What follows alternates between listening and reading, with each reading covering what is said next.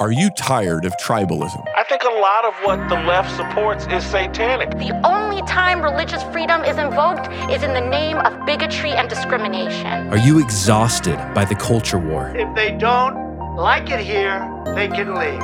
You could put half of Trump supporters into what I call the basket of deplorables. Are you suspicious of those who say Jesus endorses their political party? Is it possible to be a good Christian and also be a member of the Republican Party? And the answer is absolutely not. From certainly a biblical standpoint, Christians could not vote Democratic. We trust the lamb, not the donkey or the elephant. This is the podcast that's too liberal for conservatives and too conservative for liberals. I'm Patrick Miller. And I'm Keith Simon, and we choose truth over tribe. Do you?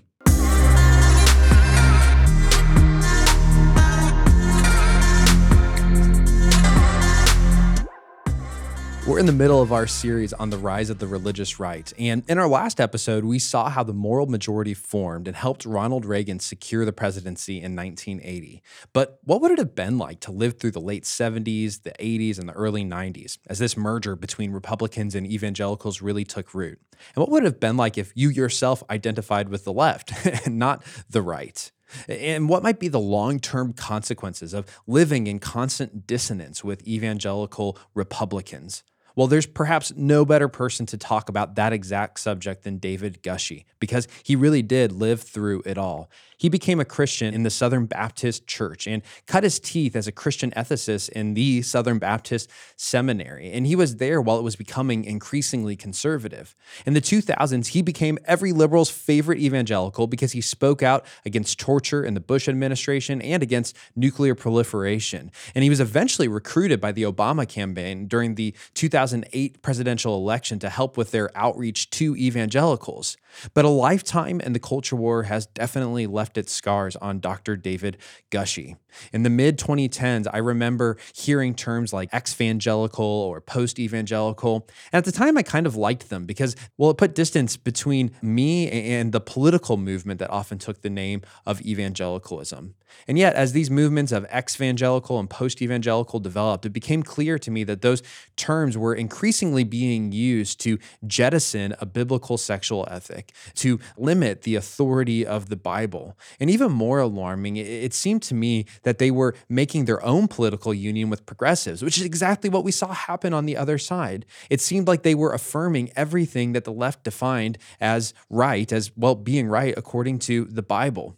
Now, it's during this exact same period that gay Christians like Matthew Vines and other Christians like Austin Hartke were mounting very public campaigns from within the evangelical movement to change the church's perspective on LGBT issues. And while I strongly affirm that Christians should love the LGBT community and actively welcome them into our churches, it seems to me that the Bible's vision of sex within marriage between a man and a woman is absolutely crystal clear, as is its understanding of male and female being two immutable features of our identity as humans. So it's at this point that I started reading Dr. Gushee's work. His book, After Evangelicalism, is perhaps the single best description of post-evangelicals, and it's written by someone who now identifies as post-evangelical. Here's the deal. Dr. Gushee has moved away from a lot of his older positions over time, and he is further on the left than he was even in the mid-2000s, which means that we have profound disagreements about what the Bible says about sex and sexual ethics, and we have disagreements about the Bible itself and its authority in our lives. But once I read his autobiography, Still Christian, I felt like I understood how Dr. Gushee ended up where he's at today. We think choosing truth over tribe looks like holding open dialogues with people who don't share even some of your most important convictions. This is part of being open to the truth. Look, if David Gushee has Jesus right and I have Jesus wrong, then I need to change. But beyond that, it's about resisting the allure of tribalism. Some people will be incredibly angry that we're quote unquote platforming Dr. Gushee. I get it, but I don't live in a world where it's me against him or me against anyone really. So I hope that this models for you and for others what it looks like to have a winsome, loving dialogue with someone who's in a different camp. I hope it's a reminder that people come to their positions in the context of their own personal story. I hope it's an encouragement for followers of Jesus to resist the allure of secularism, to consider his arguments, but I think ultimately come to the conclusion that David Gushee, as smart as he is, might not be in the right place.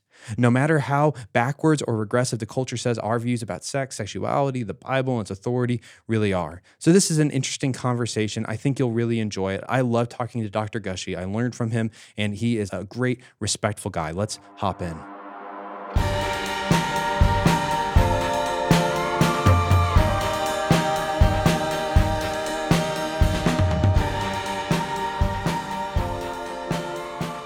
David, thanks so much for being on the show with us today. Patrick, it's an honor. It's good to be with you. Tell us the story of how you started following Jesus.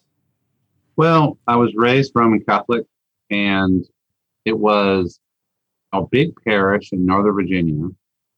My mom was a devout Catholic. My father was not church-going at that time. I was the oldest of four. It was the rebellious early 70s, late 60s, early 70s. I can't say I remember that. There was a certain kind of spirit in the air. But anyway, the Catholic Church, I didn't connect with it, partly because it was what Mom was wanting us to do, almost a family rebellion thing. Partly, I think, because the Catholic Church was a little confused at the time and about what it was going to be after Vatican II. In high school, sophomore year, I met a Southern Baptist girl, and that's how things go so often, right? You know what? I married a Southern Baptist girl. Well, there you go. It's interesting. She was kind of a rebellious Southern Baptist girl, but it was through her that I first set foot in a Southern Baptist church. And in the summer of 1978, I was literally just kind of stumbling around looking for some answers. And I was at the mall, and the mall was right next to the church that she went to. And on a Friday afternoon, I just wandered into that church uninvited. The doors were open. And I wandered into that church. I guess I said, I'd like to talk to the youth minister. He's here.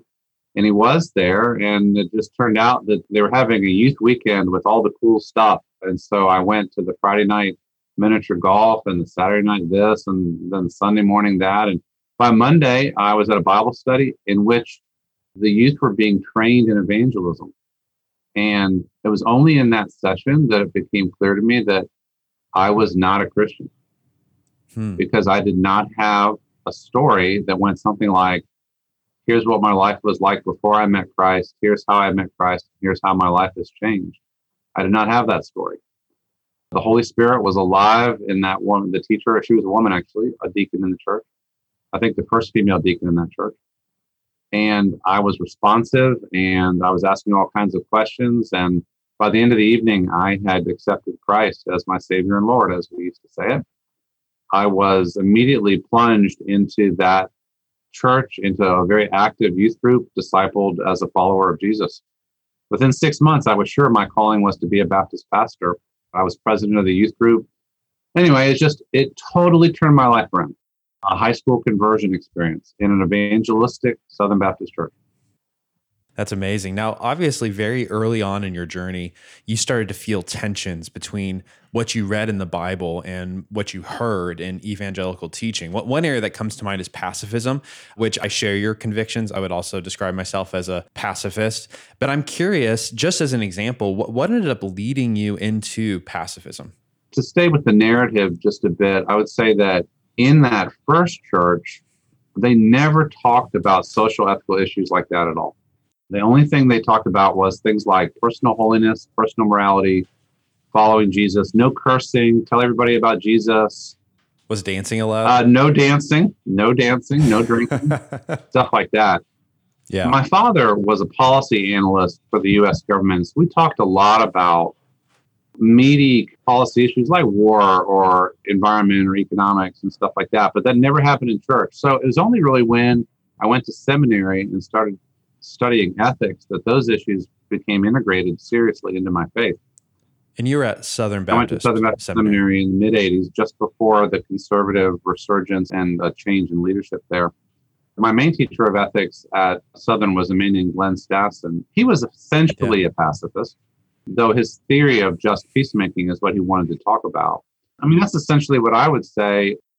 I don't think I've ever described myself as a pacifist per se. I don't think there's a sentence in my writing that says I am a pacifist. I am opposed to the routine resort to war. And I do believe that we should be making peace. And also that if we ever unleash all these weapons that we have, nuclear weapons, will all be annihilated. So if you're thinking about those issues, when I was coming through, it was during the Cold War, U.S., Soviet Union, thousands of nuclear weapons, a lot of fear of that. Nuclear pacifism was a thing. So I would say I'm anti-war, but there was space for that in the evangelical world that I was in at that time. It wasn't really a problem. I ran into a problem on other issues, probably, as you know, but not really on pacifism. Just running down this trail for a second, as we talk about this particular topic, being against war, and like you said, you haven't called yourself a pacifist, so I apologize if I slapped that label unfairly on you.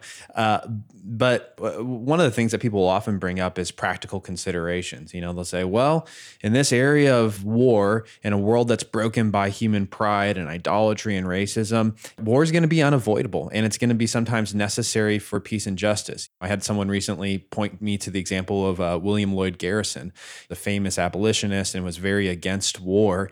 And he had a big influence on Frederick Douglass, who was early on also against war. Eventually, Douglass is connected with John Brown and others who violently resist slavery. And then the Civil War starts, and William Lloyd Garrison, who had previously been very against war, he kind of turns. He does an about face, and he says, okay, kind of looking at these practical realities of the Civil War, this is the only way we're going to end slavery. And so he sets aside his pacifism and says, yes, Christians should take up arms and go to war. And so I am curious, do you think that practicality ever justifies or necessitates war?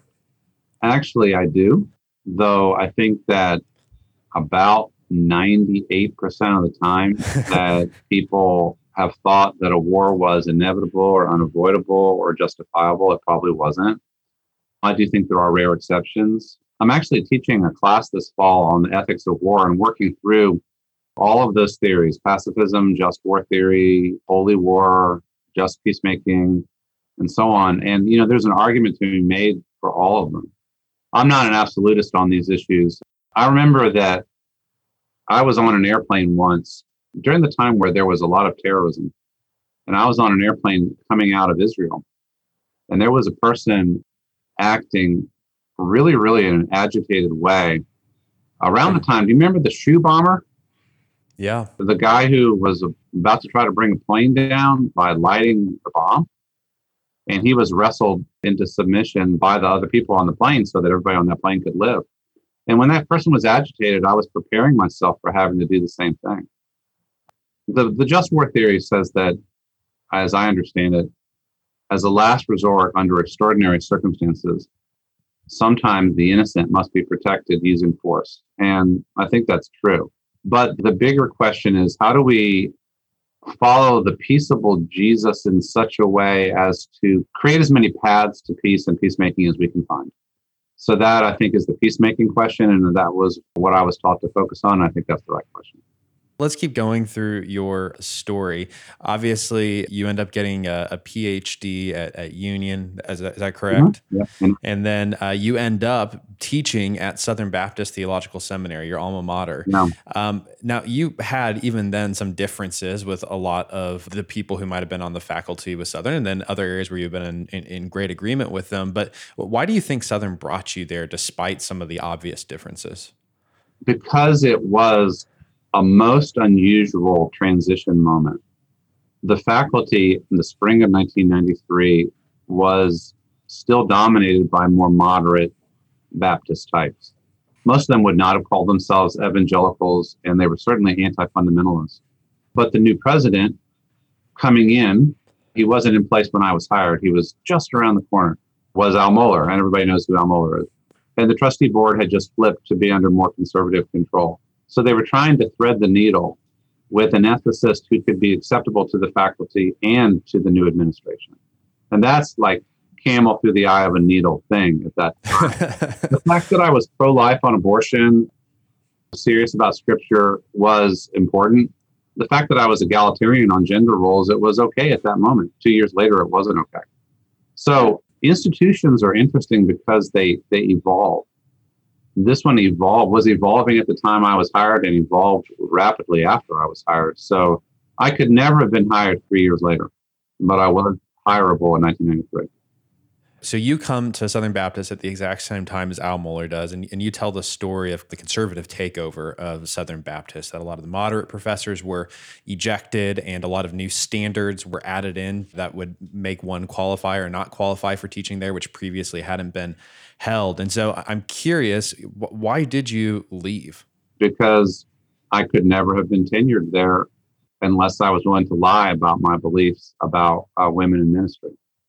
That was the flashpoint issue at that time. The question was framed, do you believe it is acceptable within the terms of Scripture for women to serve in pastoral ministry or as senior pastors? Sometimes it varied, but it was essentially that question. And a lot of people were fudging or coming up with very clever answers to that question in order to get through that grid. But I wasn't willing to do that. I mean, I was tempted. As you saw in my memoir, I was tempted because they liked me and I was already rising. I think I had a bright future there, but I wasn't willing to compromise on that, partly because of women ministers who were important in my life. Fortunately, I had an escape. I had another offer from David Dockery to go to Union University in West Tennessee, and I was able to get out.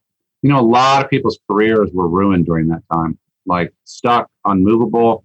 We're not really able to stay, but didn't have any place else to go. The politics of academia can be really awful, and it certainly was at that time. What did your experience at Southern Baptist teach you about evangelicalism in general? I mean, it seems like a very formative moment in your life when I read your autobiography. Yeah, it really was, Petra. It taught me that really smart, learned people can disagree utterly about things and be sure that they are right, each side, and be sure that high matters of biblical truth are at stake and that it's not possible to compromise. Meanwhile, you have political powers and pressures that affect how things actually work out. How much power does a person have in the system might have some impact on what they're able to get away with and how much diversity of opinion is allowed. But you know, the idea that 3 years before a certain belief was seen as perfectly acceptable or even dominant, and 3 years later a belief gets you fired, it certainly reinforced for me the changeability of institutions, the role of power, and the fact that perspectives do not equal truth. And that the Christian community is filled with visions, sometimes bitterly and brutally advanced, with people getting chewed up in the process. So it was a very disillusioning experience. It certainly showed me the humanity and the brutality of even Christian institutions. It strikes me, and I'm curious if you'll disagree with me on this. I did not grow up in or around, in any remote sense, the Southern Baptist tradition. Never gone to a Southern Baptist church. It's just completely outside. I mean, the closest I get to it, like I said, that was my wife's experience growing up. So she tells me things, but outside of that, it's not something that I think a lot about. It's not something I've been shaped by.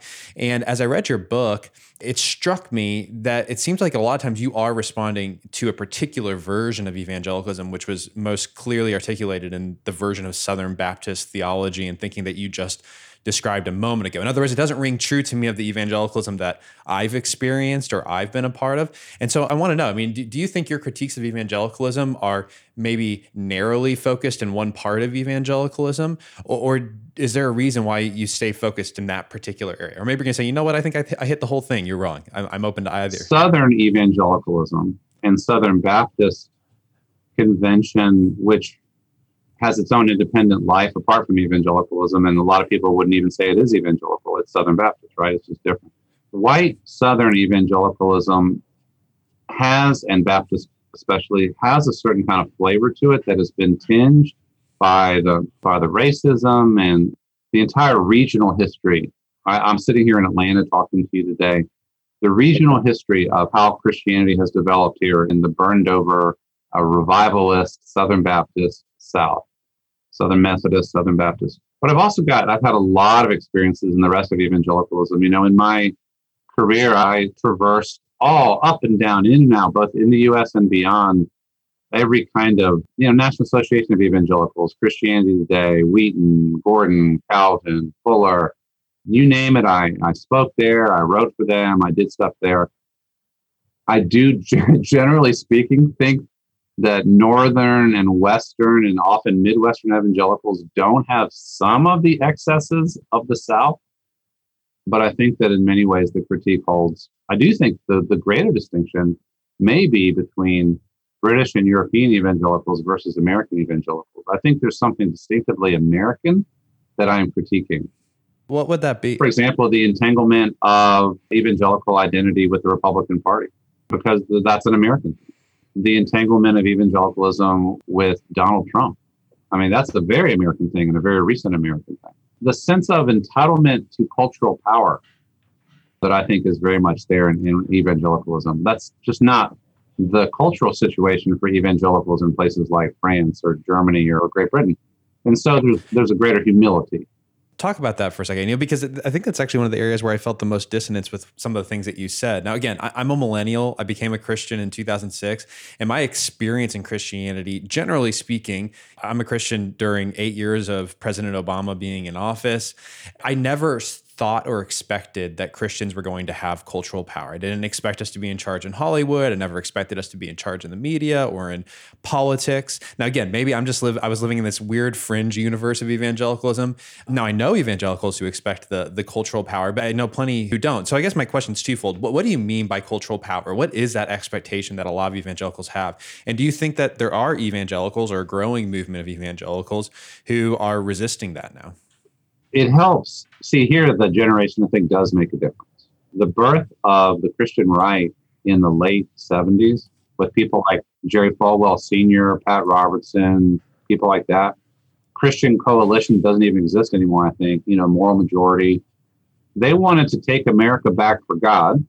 Have you read that book, Taking America Back for God? It's a pretty good book. It is, yep. They wanted, and they wrote books like Taking America Back for God, and they really meant it at that time, And they thought, well, and you know what I think it was in a sense, the evangelism strategy that had been so important to evangelicals earlier.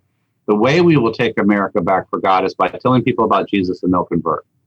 I think that as America became more religiously pluralistic and even religiously indifferent, and as evangelism wasn't working very well, I think, and as some legal changes were alarming to these evangelicals, I think that they began to believe that a political strategy was more relevant than an evangelistic strategy.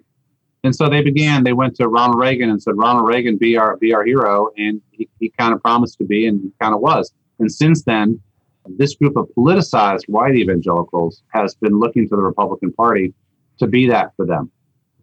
I did an interview with someone recently who would very much so fall into this party. And I asked him, why did he like Donald Trump so much? And his answer was, well, he gave me a seat at the table. He gave us power. He gave us a voice again, which I found alarming because on one level, I look at Jesus' example and he was precisely the opposite. He didn't go seeking after the places of power, but he went to the places in the margins and transformed people's hearts and lives and their communities. And so I think what you're saying is really interesting here.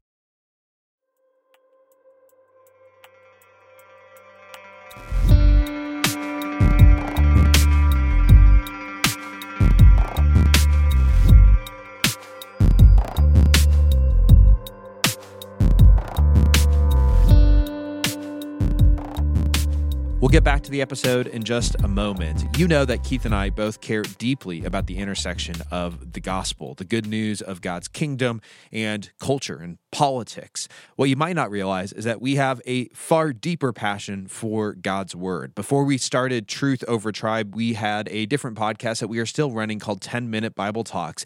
And if you're trying to find a way to get consistent time with God throughout the week in His Word, I want to encourage you to go check out that podcast, 10-Minute Bible Talks. We do little 10-minute podcast devotionals, chapter by chapter, through the Bible. And just like this podcast, I think you'll find it interesting and thought-provoking and challenging in all the right ways. But above all else, you'll find that you are pointed to Jesus, to love Him more in your heart, to follow Him with your hands in your life, and to see how the gospel of the kingdom truly transforms everything. So pause the episode and get onto your favorite podcast app and search for 10-Minute Bible Talks and start that journey today.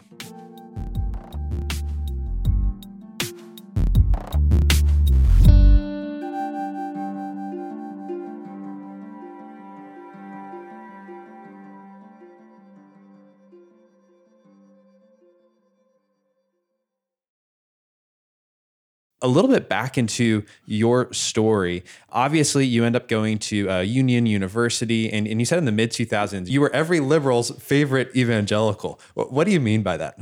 I had this secure place in the evangelical world as, let's just say, go-to ethicist. So you want to have a seminar on whatever, invite Gushee. So I did, chapels and conferences and church stuff, school stuff all over the country. A lot of my social ethical convictions were progressive, like my teachers, Glenn Stassen and Ron Sider, who wrote Rich Christians in an Age of Hunger. Jim Wallace was a friend, and I've always been influenced by his vision, right? And then the later generation is people like Shane Claiborne.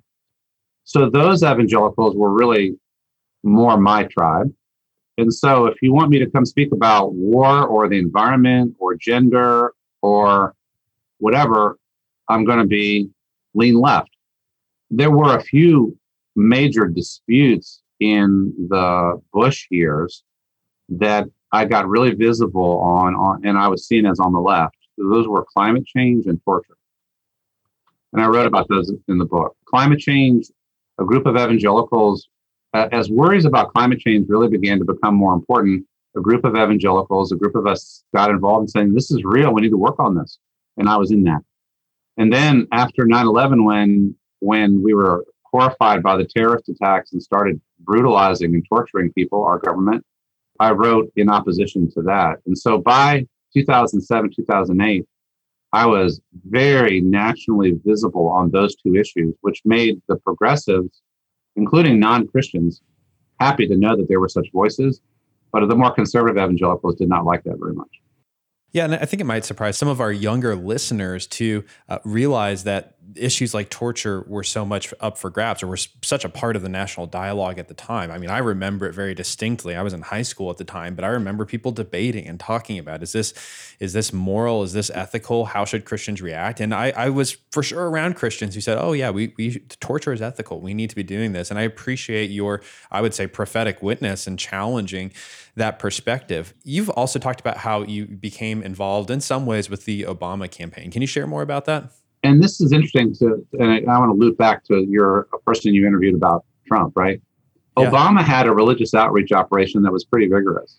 Well, it made a lot of sense. Here's a guy who, by all accounts, has a healthy marriage and a healthy family life, has spoken very publicly about his faith and how it shaped his life. And so, at the time, I remember being a Christian and thinking, well, here's a guy who seems really authentic in his walk and his faith with Jesus, even though he's coming out of a different tradition than my own. So the religious outreach part actually makes a lot of sense to me in retrospect. He was trying to show to middle America that he was a Christian of sound personal morality and moral values, but he was also building a religious outreach operation, which is part of how you run for president now.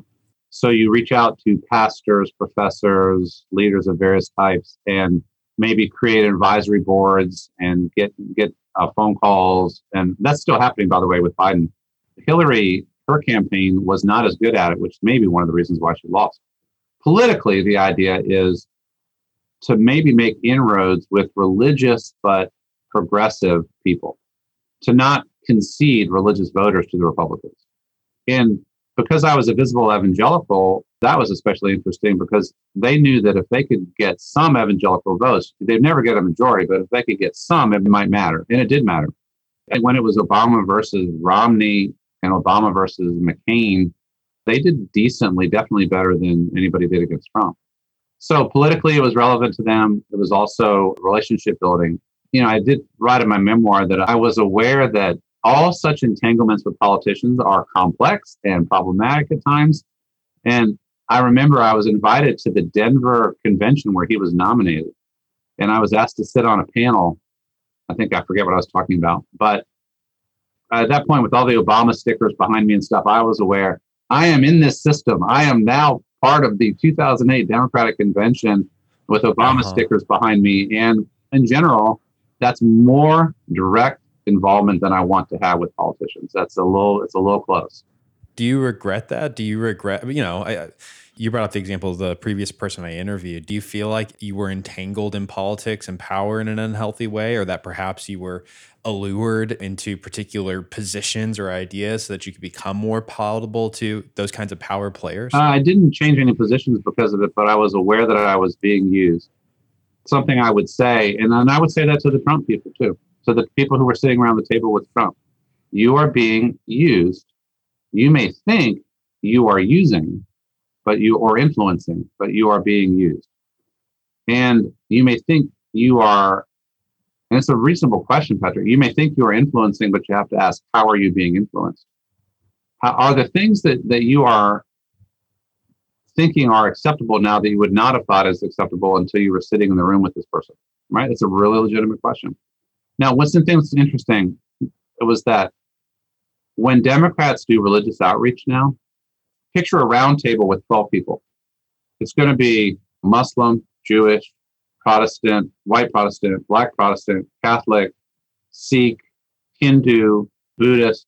It's a multi-faith table, as well as maybe some humanists who have moral commitments, right? So that's a Democratic table.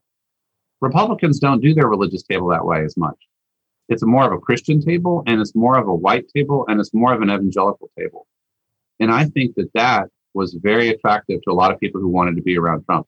He basically said, I'm your president, and you will have a major voice with me, the way things should be, ought to be. And that was part of how he reeled in evangelicals. So after Obama's campaign, you eventually decide to take the exit ramp, as it were, out of the evangelical world. And it's funny, as I read your book, I wasn't totally clear if you got kicked out or if you voluntarily left or if it's a bit of both. But tell us about why you left evangelicalism behind. To some extent, it had been building for a while. Who was the religious community most likely to support torture? White evangelicals. Who was the religious community most likely to be dubious about doing anything about climate change? White evangelicals.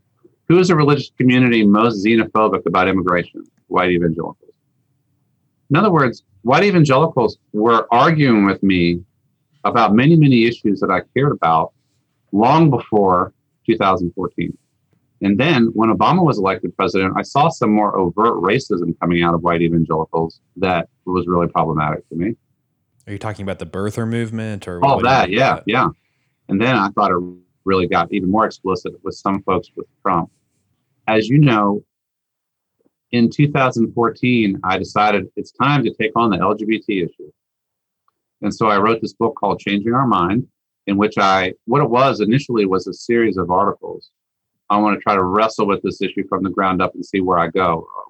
The outcome was not predetermined when I started. I was exploring. But in the end, I ended up developing a book that was intended to be an entry into what it seemed like a growing evangelical conversation. Let's talk about this. We can talk about this like we can talk about other things. And there actually were, at that time, forums and conversations happening in Christian colleges all over the country. So I wrote this book. It ended up being called Changing Our Mind, because I ended up concluding it was time to change our mind, that we had made a mistake on this issue. And in that, to be honest, I did not know that was my exit ramp out of evangelicalism when I started the book. It certainly was in terms of the response to the book, which was a resolute hell no, and you're done. And so, canceled invitations and canceled book contracts and canceled friendships. And I experienced cancel culture, right? 2014. To some extent, it now feels like it was naive to think that I could still remain an evangelical ethicist and take an inclusive position on that issue. But I thought if there was space for that, I thought maybe I had the stature to at least have a conversation, to be in the conversation while still being evangelical, but it didn't turn out that way. Yeah, so since then, I've been rethinking kind of like, why was I ever an evangelical in the first place? And did that ever really fit for me and all that? But that wasn't where I was in 2014. Again, to be candid, you and I probably have some disagreements on this issue, and I'd like to talk more about that. But before we do, I want to ask you a few questions. Right now we're seeing, I wouldn't say it's a massive or large movement, but we're seeing a growing movement that is sometimes called ex-evangelical, post-evangelical, progressive evangelical, deconstruction. And your book on post-evangelicalism is kind of viewed by some as kind of the Bible of this movement, not in the sense that it's an authoritative text, but as it describes a lot of people's experiences and the views of a lot of people inside of these movements. But I'm curious, are these all the same movement in your view? What ties all of these things together? Another great question. You are a great interviewer, Patrick. This is awesome, man. I'm serious. So, well, wait until we get to the end. I'm sure I'll say something. You're going to hang up. Be like, I'm out. I'm done with you, man. No. So progressive evangelicalism was already there. In 2008, I wrote a book called The Future of Faith in American Politics. And I said there's an evangelical right, center, and left. Mm-hmm. I said the right has about 50%. The center has about a third. And the left has the rest. And the left has people like Brian McLaren and Shane Claiborne and Jim Wallace and Ron Sider and people like that. And then, of course, a lot of evangelicals of color. And would you agree, I'm just so I can paint the picture here, the evangelical left, I think, but correct me if I'm wrong here, it probably doesn't share your views on the Bible in terms of inspiration and inerrancy and maybe your sexual ethics? Or would you say, no, I think they do share my views? I think some do and some don't. Okay. Yeah. And what I think has happened is in the last, really maybe since Obama, but certainly since Trump, that evangelical left has been pushed or has left right out of evangelicalism almost entirely. And so all that's left maybe is an evangelical center and right, maybe. And so progressive evangelicals, the space for serious progressive evangelicals to me seems to have shrunk. So that's one exit ramp from progressive evangelicalism into post-evangelicalism. But there are some other ones. One path is trauma. That trauma story is, I think, especially clear with women and with LGBT post-evangelicals, as well as those who've been sexually abused in other ways. So sexual abuse, women under patriarchy, and LGBTQ. So the trauma narrative is really sad, Patrick, because these are people, now church is a place identified with pain and victimization.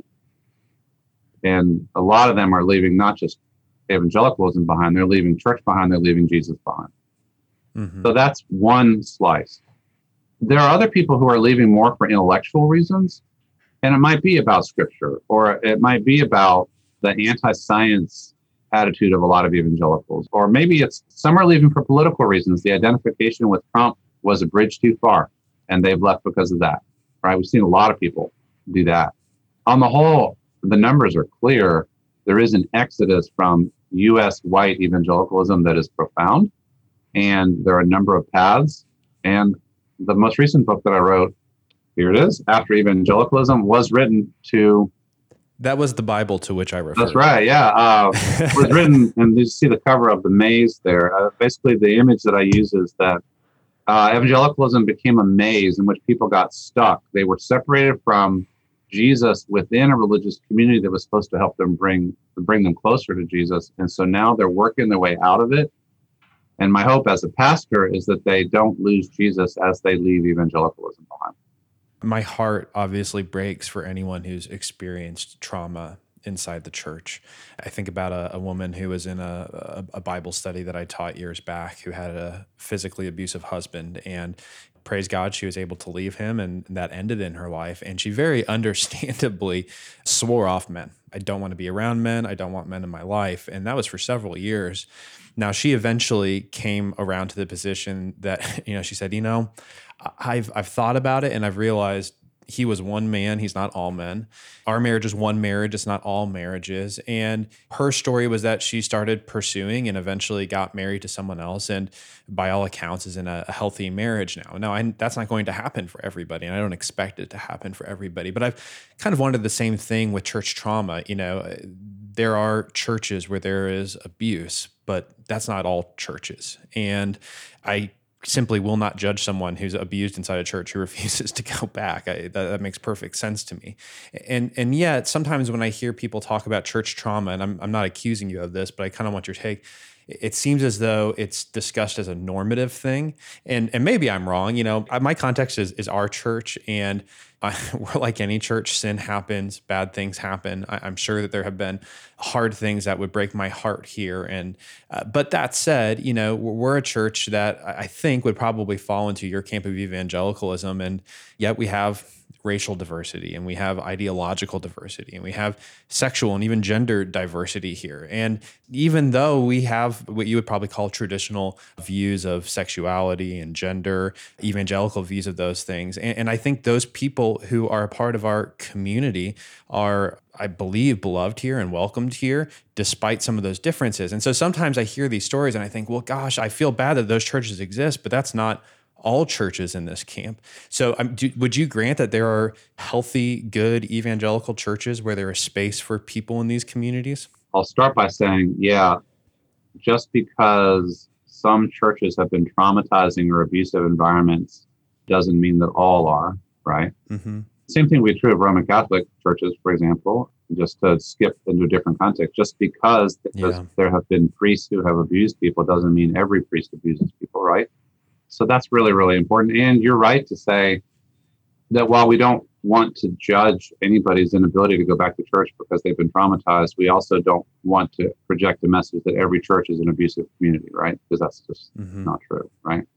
The interesting issue to be joined is whether in the end, traditionalist theology, for example, on gender or on sexuality, ultimately is just intrinsically damaging to those who are on the receiving end and who are not in the majority group. If you are a woman being taught submission to either all men or to husbands, the argument can be made that this is essentially a blessing of injustice and male power in the name of the Bible, in the name of God, and that injustices like that they cause harm. It may not be grave harm always, but it is harmful because it is a diminution of the dignity of the people who are on the submission side as opposed to the leadership side. On the LGBT front, even if a church is kind and welcoming, hey, here comes a lesbian couple and they come to X evangelical church and nobody's mean to them and nobody kicks them out and nobody looks at them funny. But in the end, they're going to be told something along the lines of your sexuality is damaged, or your relationship is not okay in God's sight, or you're not ever going to be able to be a leader here, or whatever the boundary line is drawn in that community. And in the end, it's a differential treatment based on a theological or moral judgment that I happen to think is wrong, and that in the end does damage to people. I am appreciative of evangelical churches in which pastors are extremely careful never to attack from the pulpit. I have a lot of LGBT people contact me and tell me a story like this. I thought that the evangelical church I was going to was a good, safe, and loving church. But then my guest preacher dude came one day and he decided it was the time to bash gays. This is going to be gay bashing Sunday. And I never expected that for my church, but it happened this day. If you think you're in a safe environment and it turns out that you're not, that is traumatic. And obviously that depends how we define safety and health. And, again, you and I probably have disagreements here. The story that comes to my mind as you're talking is at our church, we would teach that every person, whether you're straight, gay, trans, identify as male, female, it does not matter. Every single one of us is broken sexually in some fashion. And if that is disqualifying for a relationship with Jesus, then we all might as well go ahead and take the exit door. It doesn't matter how old you are. It doesn't matter anything about you. But I think about one of my friends here at the church who is trans, and she transitioned from a male to a female, I believe about 15, 20 years ago. We actually have an interview with her on the podcast. And her story is one of a lot of hurt and a lot of confusion and also a lot of success in life. She was very, very successful in her life. But she did end up transitioning, which caused a huge amount of pain and hurt inside of her family. And as she tells her story, she would say, I'm now, she's much, much older. She's gone through surgery. And she said, look, I'm not going to go back through surgeries to try to go the opposite direction. That seems unwise. And I've already forced my family through a lot of pain going one way. But she's looked and she said that she's found healing in the church because it's helped her to become more comfortable with who God designed her to be, and that she has been welcomed inside of the church in her identity as trans, and is in a place where she's saying, if I could go back in history, I would change these decisions. I can't undo those decisions, but I have learned in a healing way to accept the givens that God God has given me in my life. And I wish I'd been able to do that. And so I hear stories like that. And you know, you can anecdotally come up with a story for every single situation, but that communicates to me, well, here's an example of someone being welcomed into a community and their sexuality being identified as being broken alongside everybody else's. And in the midst of wrestling with that, finding healing and even hope in the resurrection that when, you know, she's resurrected, she'll be a man and that these things will be healed inside of her. And, you know, I'm just curious. I mean, what do we do with stories like that? I mean, couldn't I say that it would be the opposite of loving? I won't go as far to say abusive, but it's the opposite of loving to take someone like that who seems by all accounts to be in a good place and her journey and not give her the chance to reflect on those God-givens like her gender? Yeah, I think pastorally, you have to do that. Pastorally, you have to go with the person on their journey and provide a place where they can reflect on their journey. And I think it would be wrong for you to say, oh no, we do not allow, or for anybody to say, we do not allow you to make that interpretation of your story. That would be wrong. If she were instead somebody who was completely comfortable with the decisions that she had made and did not believe that there were any mistakes on that journey, could you go on that journey just as well with her and she'd be just as accepted and just as welcome and all that? I assume that'd be the case, right? Well, I think that we would welcome her into our community. I think that we would go on the journey with her. And there are other people in our community who are in that same place who are saying, no, this is where I identify. I think where you and I differ is that I think it brings healing to help someone come to a place of acceptance with their biological givens. I think that brings ultimately more healing and transformation in someone's life than allowing them to stay in the place of dissonance with their biological givens. And so I think that's probably where you and I would diverge. But I do think the transgender issue is enormously complicated. Oh, it absolutely is. And I write very little about it because I've noticed that. I still find it enormously complicated. And I think that there is a fair amount of confusion about this issue. And I do know people who have made decisions in this area who have regretted those decisions. Yeah. So it is very complex. It is. And I'm not trying to press you into talking about it, but that's fine. You know, and that's where we've been. You know, I just had a conversation with a teenager, like 19-year-old, so not a young teenager. Last week, he was talking through his battles with depression and anxiety and suicidal thoughts. And he was sharing how he felt that maybe the issue is that he was living out of alignment with his gender, which was a conclusion he'd drawn relatively recently. It hadn't been a lifelong, ongoing thing for him. And we had an interesting conversation where I said, you know what? I felt a lot of those same, actually, when I was your age, I was depressed, I was having suicidal thoughts. I was going through the exact same things. Personally, no one ever suggested to me, I mean, it's just 2006, maybe it's because your gender is out of alignment, but that would have been a narrative that I think would have been attractive potentially at the time. And as we talked, I saw some light bulbs go on and he's sitting there saying, okay, maybe I just need to pull back the camera a little bit and ask some big questions here. And what I'm hearing you say, if I'm catching you right, is you don't want to come down hard on this is a place where we fully accept and never ask any questions or never allow people to process in either direction. We have space for detransitioners. We have space for transitioners. And, I think that's a better position to be in than if someone says, I am X, it must never be discussed. It's not a journey. It's a destination from that point forward. I think the journey image is the right one. And I think with pastoral ministry, you accompany and you listen. You know, and I'm asked really hard questions. I have an email waiting for me right now, and this is not the first one, from somebody who, this is their story, trying to overcome their lesbian selfhood. They got married to a man. She got married to a man. Now, 15 years later, she and her husband are miserable. What is the Christian moral obligation now? Is divorce acceptable in this situation? What's the higher value here? And she wants to be a good Christian. She wants to follow Jesus. She wants to do the right thing. I want to position myself alongside you here as a pastor trying to minister to broken people amidst all kinds of complexity. And I also want to say that cultural narratives are not always to be trusted. In fact, they're often not to be trusted. How people think about their sexuality and what decisions they should make is in part affected by cultural narratives. And if the main cultural narrative is just authenticity, that's not good enough. I think covenant is as you've seen in my writing, covenant is a more central theme. Which I appreciate. I find people barking at me, some from the left, who say that I haven't gone far enough. I'm not liberative enough. I'm still too tethered to traditional values on things like covenant. And so I hope that people who read my stuff will understand that there are boundaries for me too. That's really helpful, and it would be interesting to explore all those. And I agree with your pastoral point. We do need to situate ourselves alongside people. I think as pastors, we all have a vision or an understanding of what wholeness and health looks like. And the journey that we're taking with people isn't simply alongside them.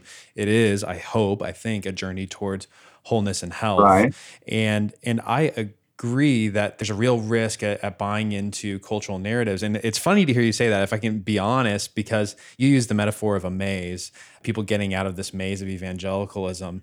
And I know that at the Hampton Court maze, people got lost in these hedge mazes. And I think you talk about that illustration. But one of the things that happened for a brief period of time is they built a platform where a caller would sit and he would help people get out of the maze if they got stuck. Is that right?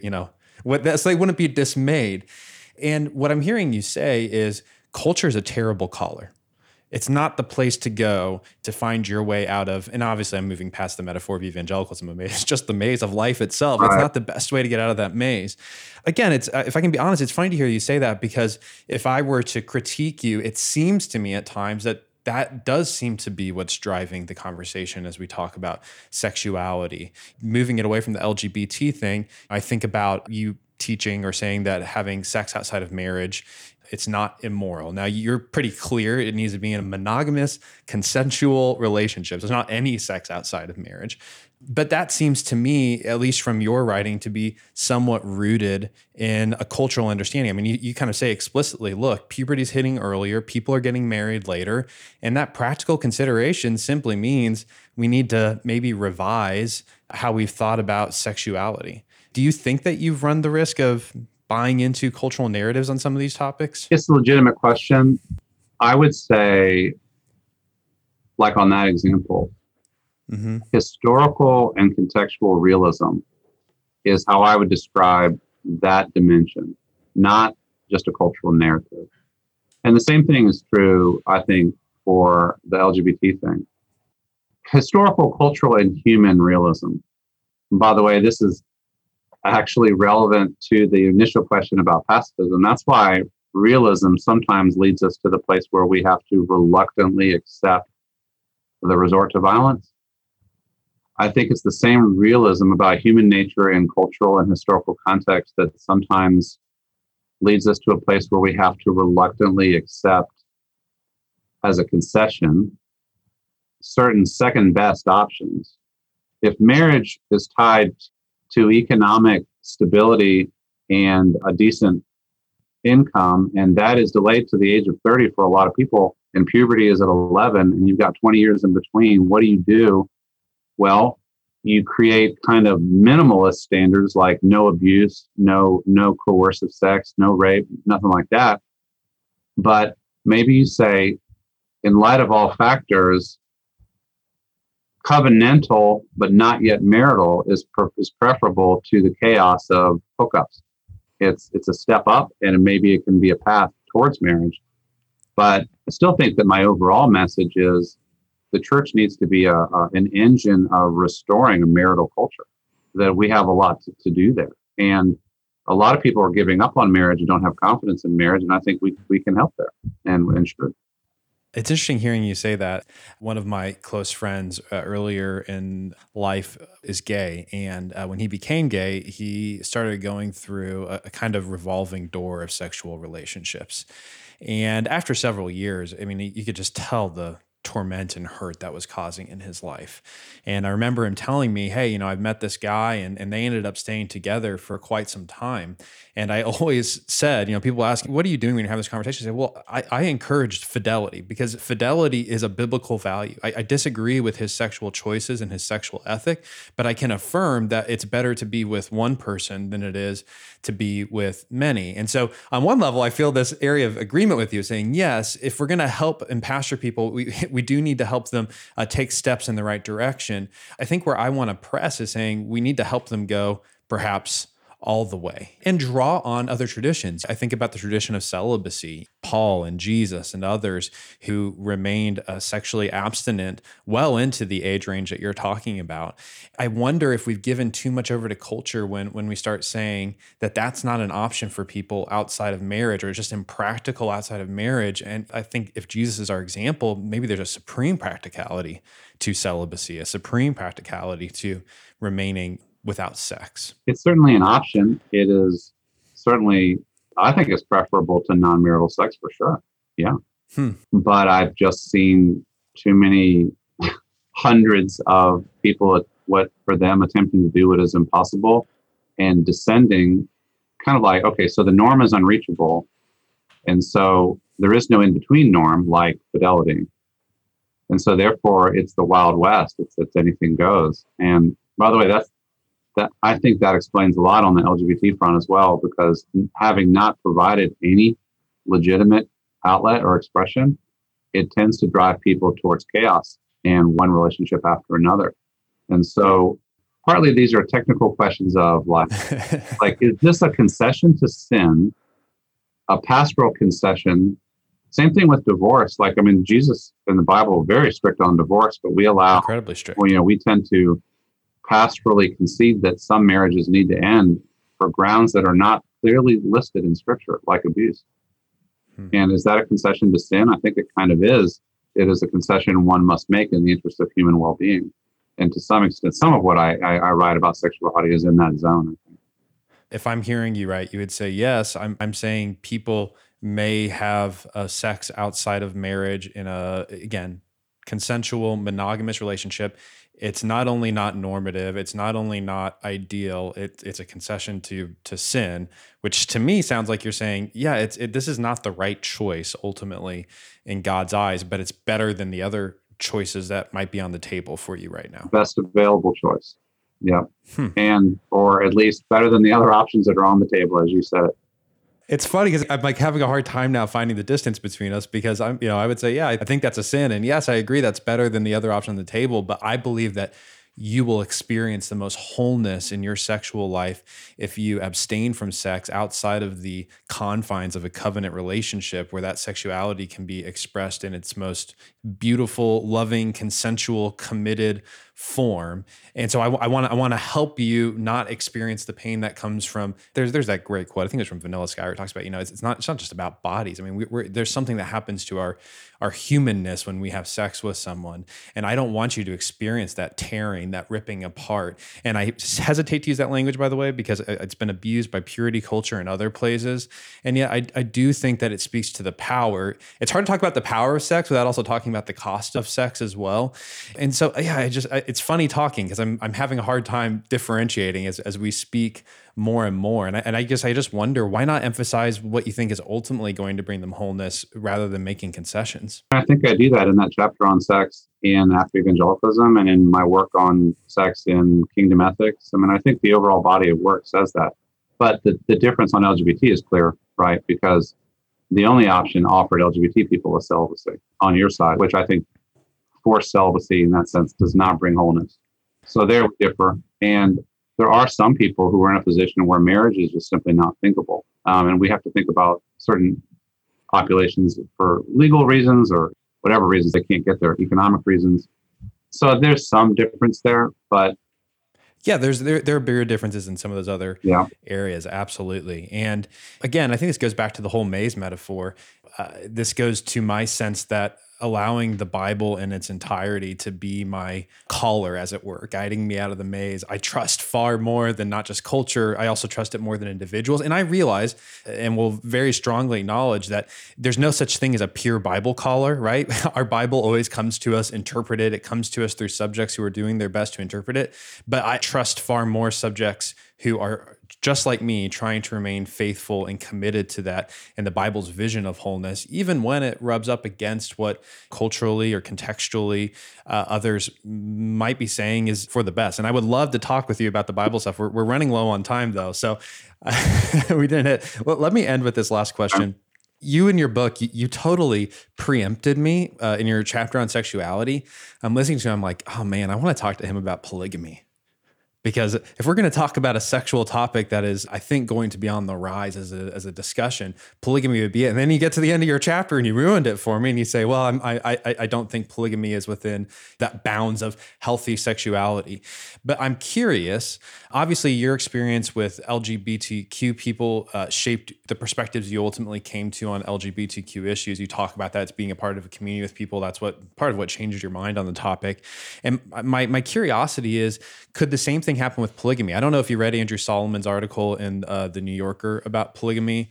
It's a fascinating piece. And what he does is he kind of walks through versions of polygamy. He begins with this very patriarchal polygamy that's found in some fundamentalist Mormon circles and rejects it. Then he moves to this revolving door polygamy where it's moving sexual partners. And that was kind of your point, is if you've got a revolving door of sexual partners, that's not necessarily a great place for children to be raised. But he ends the story by beginning to discuss polygamists who are in lifelong committed relationships, raising children with 3 or 4 people. And he tells their stories in a very lovely, moving way.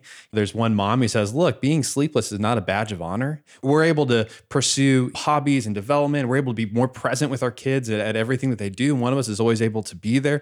They have very much so a 3 is better than 2 attitude, and they are deeply committed to their child. They're committed for a lifetime. And so I'm just curious. I mean, is there a way that you could come around and say, yeah, you know what, that kind of polygamy, that kind of monogamous, it's covenantal, they're married. Polygamy is that's within the bounds of Scripture. Marital multi-partner polygamy certainly got plenty of Old Testament examples of that. Mainly they end up they don't go so well. Demonstrating their problems, right? But it's all patriarchal polygamy, right? It would be closer to the Mormon model than what we're seeing here. This is a more egalitarian polygamy. I mean, I think it's possible that the society is going to go there. Here, I just keep hearing Jesus and Paul talking about the one partner, the covenant with one person. And now then you're thinking, okay, so you're going to draw a line here, but what about there? And I think that's what we do in the Christian community, is we're constantly wrestling with what these texts are to be taken to mean in different cultural contexts. And I know this issue of polygamy is a live issue on the mission field. You know, missionaries go places and do you break up polygamous relationships and all that. And I think is that cultural imperialism? What about all that? I mean, I'm not an expert on missions, but I know that's out there. I think that, I don't have any negotiability at all on one with one, that the relationship needs to be with one person. And I don't think there's space for that in a New Testament vision. Why I won't move on that, I just don't think it is, in the end, good for people. I don't think it contributes to human wholeness, and I don't think it's within the zone of Jesus and New Testament teaching. Yeah, and I think I would agree with you wholeheartedly on that. You're right. That's exactly what goes through my head, is those same passages that talk about the one-to-one covenant are passages that very clearly envision it being between a man and a woman, seemingly exclusively. I mean, Jesus obviously goes back to Adam and Eve and sees them as kind of the quintessential starting point, the ideal of what marriage is supposed to be. And it does seem like it's going to be difficult to make a case against polygamy, but maybe I'm wrong. It seems like it's going to be difficult to make a case against polygamy using the same logic you've used to say that actually that covenant between man and woman can be man and man, though neither Jesus or Paul envisioned or spoke about such things. I mean, I get the difficulty of that. I really do. Mm-hmm. The case I have tried to make is that it's about a built-in diversity in the human family that just doesn't go away and that hasn't been adequately addressed by the Christian church. But I now know not to expect that the majority of Christians are going to come along and say, well, that, you're right. That means we need to make some space. You notice how limited my space is? All that I've said really is this 3% of the population, they need to be grafted into the marital framework and the monogamous for life, no divorce, marital framework that is the rigorous teaching of the New Testament. And the reason I got there was because of getting to know both the literature and the people that are involved. We're not going to get that resolved today, but What a great conversation, Patrick. Thank you so much for talking with me today, David. I could go on for another hour easily. I'm enjoying this, and you've been very thoughtful and generous with your words, and generous and kind with me, even as I'm pushing back on some things. So thank you so much for your time today. I wish you the best in your future work. Thanks. You too, Patrick. Thanks for listening. If you found this podcast helpful, make sure to subscribe and leave a review. And make sure it's at least 5 stars. Stop. No, just be honest. Reviews help other people find us. Okay. At the very least, you can share today's episode. Maybe put it on your social, your favorite text chain. And if you didn't like this episode, awesome. Tell us why you disagree on Twitter @TruthOverTribe_. We might even share your thoughts in an upcoming newsletter.